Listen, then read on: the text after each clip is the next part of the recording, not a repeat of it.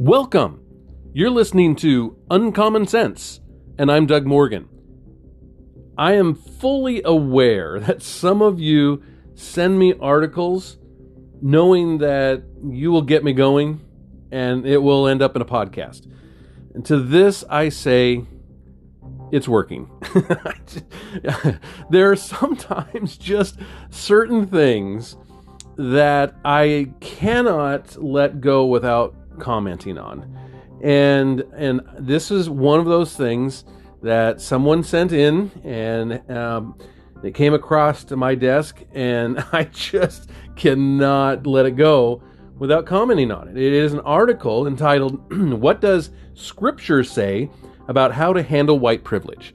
And it's by Hope Bullinger. She is the SEO editor of Crosswalk.com. She wrote back last June. Now Crosswalk is, well, it's kind of like a quote from Forrest Gump. It's like a box of chocolates. You just never know what you're going to get. And so there are so many different articles and things on Crosswalk.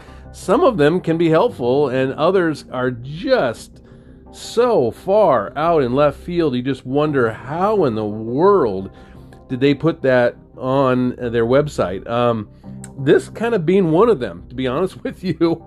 And let's get it right into what she says here in the article. She says, "The first time I heard the phrase white privilege back in middle school, I didn't really understand the term." Now, let me just say, if you're being taught about white privilege in middle school, well, that equals indoctrination. Let's just start out there, okay? She says, "I knew that I was white. And from brief encounters of teachers mentioning the history of race relations in the United States, I had a little bit of an understanding about how racism still seeped into our culture and world today." Okay, again, let's stop for a second. How does racism seep into our culture and world today? I mean, I'm not saying that there isn't racism and there aren't people who are racist, but how does it seep into our culture and world today? Just a question. She continues and says, "But because I grew up in a predominantly white city and school, we didn't often talk about the phrase white privilege. And until I went to college, I hadn't engaged with the term as much as I should have." Okay, let's stop again. Now, there's the beginning of her problems, all right? She went to a college. I'm not saying that if you go to a college that you're going to have problems. What I'm saying is that's where this stuff is taught and it's promulgated, is in the college setting. A lot of colleges come out with these things that start out as some theory or something that some professor wrote in a book, and then suddenly they're taught all over as real things, all right? She, in this case, is a graduate of Taylor University, and she is a graduate of the professional writing program there, okay? So she didn't come out of some theological studies type of deal. She didn't even come out of some race type of studies.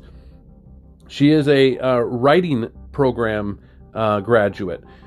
Taylor University is actually a private interdenominational evangelical Christian university in Upland, Indiana. It was founded in 1846, and it is one of the oldest evangelical Christian universities in the country.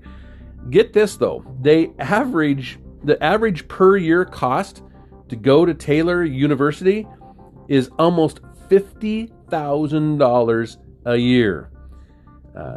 We could probably talk about white privilege if you want, but we won't there. All right. So she says, first of all, what is white privilege? Well, we certainly are familiar with the term privilege. Merriam-Webster defines it as, quote, "a right or immunity granted as a particular benefit, advantage, or favor. In other words, a certain group of people receiving benefits that others do not, due to some unifying factor." Now, I would say here that her "in other words" expands the definition from Merriam-Webster's definition. She says, we may have heard the term privilege used in other contexts. For instance, we may have encountered male privilege in the workplace, where a woman may have to fight for equal compensation, or may have to temper her words in a job interview to not come across as arrogant. What a male counterpart may not have to measure his tone as much. So, all right. So, did I experience male privilege when I didn't get a job as a male? I had an experience where I went in for a job interview, and I thought the interview went great. I thought this was something that I thought I would be very good at. I thought that this was a great fit for me. I had a number of experiences that and skills and training that would have fit excellent, I thought, with this particular job. And so when I went in to interview, I sent my resume in. They called me in for an interview. I went into interview, and I thought the interview went great. I thought that things just seemed to click. The questions they asked, I was able to answer relatively easy and give great answers. And I felt very good after coming away from that interview. Got a call just a little bit later, and they let me know that I actually did not get the job. Even though, and this is what they told me, even though I had the best interview and I had the best qualifications, they said I was by far the one most qualified for the position, but that I had come in second because this was an all-female office, and that I lost out to a female because I was male. And they weren't sure how I, as a male, would fit into that female office. Even though the one who got the job was not as qualified as I, she was the one that received the job. So, did I experience this male privilege in that case? No, I mean, this is ridiculous. It's absolutely ridiculous. Now, there are positions that are predominantly one gender or another. You could say, like, for instance, in nursing, there's a lot of female nurses and not nearly as many male nurses. Yes, there are some, but oftentimes if somebody wants to go into nursing and they're male, people kind of look at them, twice and say, anyway, why wouldn't you want to be a doctor or whatever instead of just being a nurse? But if a lady wants to do that, that they're not, they're always encouraged to do that. So yes, I mean, there are specific types of jobs that we see more of one gender than another, but this whole male privilege thing is, I think, ridiculous. She continues on here. She says, in that example, we encountered male privilege, but what about white privilege? How would we define that? She asks. White privilege, according to racial equity tools, is, quote, preferential treatment to people whose ancestors came from Europe over peoples whose ancestors are from the Americas, Africa, Asia, and the Arab world, unquote.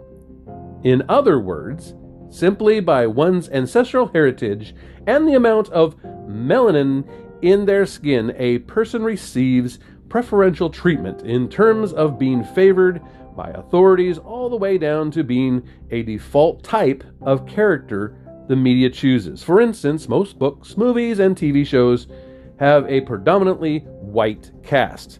This means that someone who does not have white privilege has to try significantly harder to earn respect and equal treatment in academia, the workplace, in the court of law, and just about everywhere else. All right, so we got to put the brakes on this for now. Okay, how about defining racism? All right, I mean, she goes to the racial equity tools to try to define white privilege. Let's go to I don't know, Merriam-Webster for a definition of racism, and let's see what that says. It says that it's a noun, and it says the belief that all members of each race possess characteristics or abilities specific to that race, especially so as to distinguish it as inferior or superior to the other race or races. Basically, stating that white people have white privilege literally falls under the exact definition of racism. All right? So that seems to be a little bit better of a definition here. So she says here, what do we do as Christians who have white privilege? Does the Bible have anything in particular to say how to use privilege well? Well, let's dive into this issue, she says. All right, but before we do that, let me comment.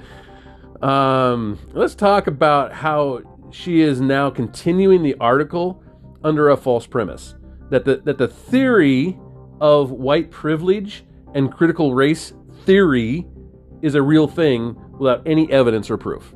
Right? So she's going on, she's saying, oh, now that we've said that white privilege is a real thing, now let's see how to fight it. And what does the Bible say about it? Okay, that's a false premise.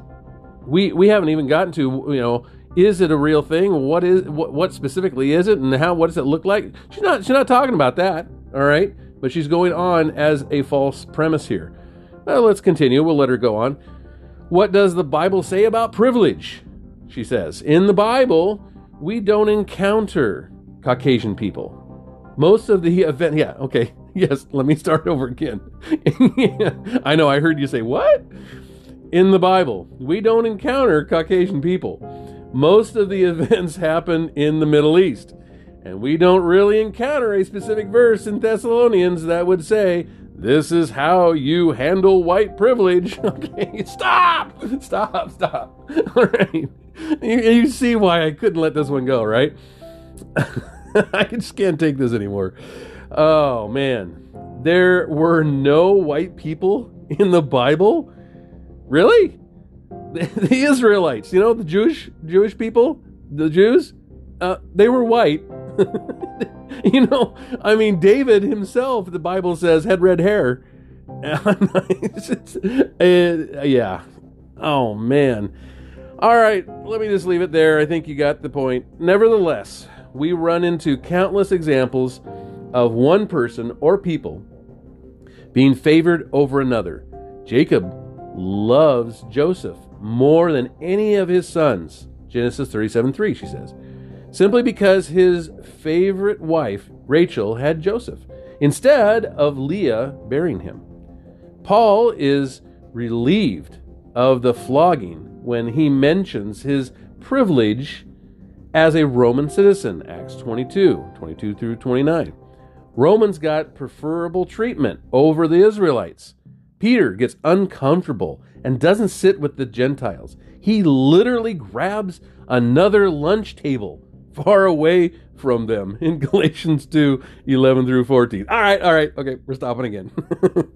Wasn't Jacob's favoritism what eventually led to an entire group of people being saved from starvation?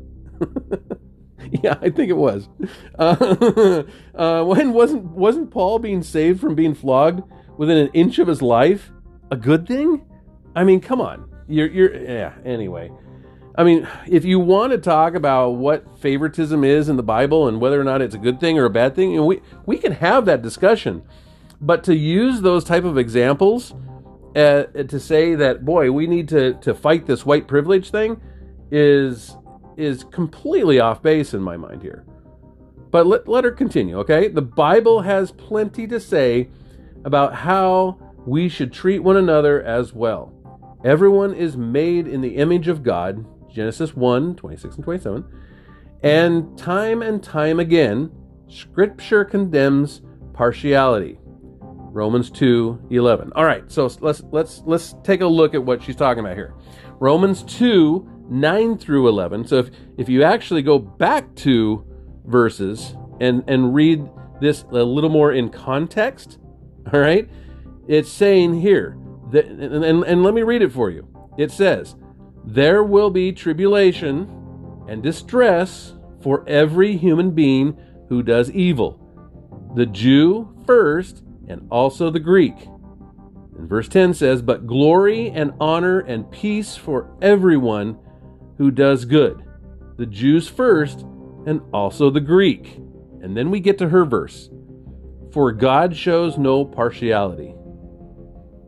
He is talking about the fact that everyone can be saved. He's not talking about condemning partiality or condemning things that aren't fair. That's not what this scripture is talking about at all. This is completely taken completely out of context. This is terrible. Let's look at this again. It's talking about in the first two verses before that both Jews first and also Greek. You get to the next verse. The Jews first and also the Greek. And then verse 11. For God shows no partiality. He doesn't show any partiality between the Jews and the Gentiles.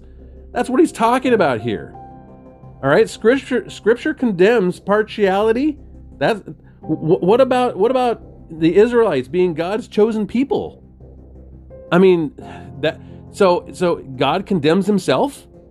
That absolutely makes no biblical sense whatsoever. She is completely off base here. Okay? That kind of twisting of Scripture, that's what gets me going. All right? If you're going to use Scripture, that's great. I love it when you can use Scripture to back up what you're saying. And that's what we do here on the podcast. But to take Scripture and then twist it to try to show what that the Bible is behind you, and that God would want this type of thing is absolutely out to lunch. She says here, and yet we live in a broken world where groups are marginalized from the personal all the way up to a national, institutional level. For those of us who have white privilege, what do we do? How can we help those who have been marginalized and unfairly treated? Oh, okay. She has proven how woke she is now by using the word marginalized twice in two sentences. Did you hear it? I mean, this is crazy. She said, here she is. She's very predictable by trying to make the case that if we disagree, then it proves that we're racist idiots, right? See if you can pick it out here. All right, let's see. It may be easy to try to deflect. Some tactics of deflection I've seen are people saying, quote, well, I'm colorblind in terms of race, so I see everyone as equal. Or people saying, quote, well, I'm white, but I've encountered hardships too. Does that make my trials less valid? Unquote. Did you catch it? Did you catch that there? Where she's trying to do this very, very predictable thing that if you disagree with her, if for some reason something about what she's saying about white privilege, if you even, it's not even just to disagree with her, if you absolutely question any of it, if you want to talk about any of it in a negative form, or if you want to say, well, but what about this over here? What about that scripture you just used there? That's not what that says. If you go to that level, then what that does, that just simply proves that you're racist. That just simply proves that you have white privilege, and that you benefit from this white privilege, and that you don't want to give up that white privilege. And it's because of you that this white privilege thing continues, and these people that are marginalized, and these poor people, and that are being scarred by this racism that you portray. whether knowingly or unknowingly. I mean, that's what she's talking about here. This is what is being portrayed. The discussion at hand, she says, is not whether our lives are hard. It's certainly not to draw attention to our own seemingly virtuous thinking. What we're encountering here, she says, are people who are hurting. Brothers and sisters in Christ who are hurting. We're seeking to find ways to do justice, love, mercy, and walk humbly with God. All right. The discussion at hand is not whether our lives are hard. This most certainly is the discussion at hand. Come on. This is the discussion we're having. Everyone has challenges in their life. Everyone. It doesn't matter what your race is. It doesn't matter what your gender is. It doesn't matter. It doesn't matter if you were born with a silver spoon in your mouth. You're going to have challenges in your life, and things are going to be hard. Life is just hard. I mean, if you can take a look and read Genesis. After we left and got kicked out of the Garden of Eden, what did God say? God says life's going to be hard. You're going to have to do things that are difficult. You're going to have to work for your food from now on. When you were in the Garden of Eden, when He made the Garden of Eden, and He made us in that Garden of Eden, we could literally eat anything we wanted except the fruit of the one tree. Life was really easy. And God would come and walk with us. And every afternoon. I mean, this was awesome. This was great. But after we decided that we didn't want that anymore, that we wanted to try to be God, after we were the ones that sinned, and we were the ones that got kicked out of the Garden of Eden, suddenly now life is going to be hard. And for women, it says that childbearing is going to be difficult. And life is hard. It doesn't matter what it is. For some, life is going to be a little harder than others. I get that. Some challenges seem more daunting than others. But you know what? Life is not fair. Life is not fair at all. And you know, you want to hear something else? God is not fair. And that's a good thing. Because if God was fair, then we get what we deserve, wouldn't we? If God was fair, then we would get death. Because death is the result of sin. When we sin, we have a penalty, and that's death. But God said, you know what? I'm going to pay that. And I'm not going to have you go through eternity without life. And so God's not fair, and that's a good thing. And life's not fair, and that's okay. We have challenges in life. That's okay. But to say that the discussion is at hand is not whether our lives are hard, that's what this is talking about. Okay? It's certainly not to draw attention, it says here, to our own seemingly virtuous thinking. I mean, come on. This is exactly what she's doing here. She is definitely drawing attention to her virtuous thinking. She has been made to feel guilty about being a certain skin color. I mean, that is racism. That's flat out racism. And she's trying to make you feel guilty too. And she's trying to make you feel guilty if you're white, that you are white. And if you're white, you're a racist. And being made low so others can feel better about their race. I mean, come on. This is what she's doing here. And she's trying to make victims. She's trying to make a certain races victims at the hands of white people whose skin color is different than yours. That's racism. She is perpetuating racism here. And we're gonna continue this because she's going to address how to deal with this white privilege, and she gives us 3 easy steps on what we can do, and we definitely want to take a look at what she's saying to do here. So let's do that on the next podcast. If you want to hear the prior podcasts. We have all of them on our website. You can also communicate with us there at uncommonsensepodcast.com. We have merchandise up if you'd like to support us. We would love for you to go to Facebook or Instagram, like us there, and help us and support the program there as well. And thank you for listening.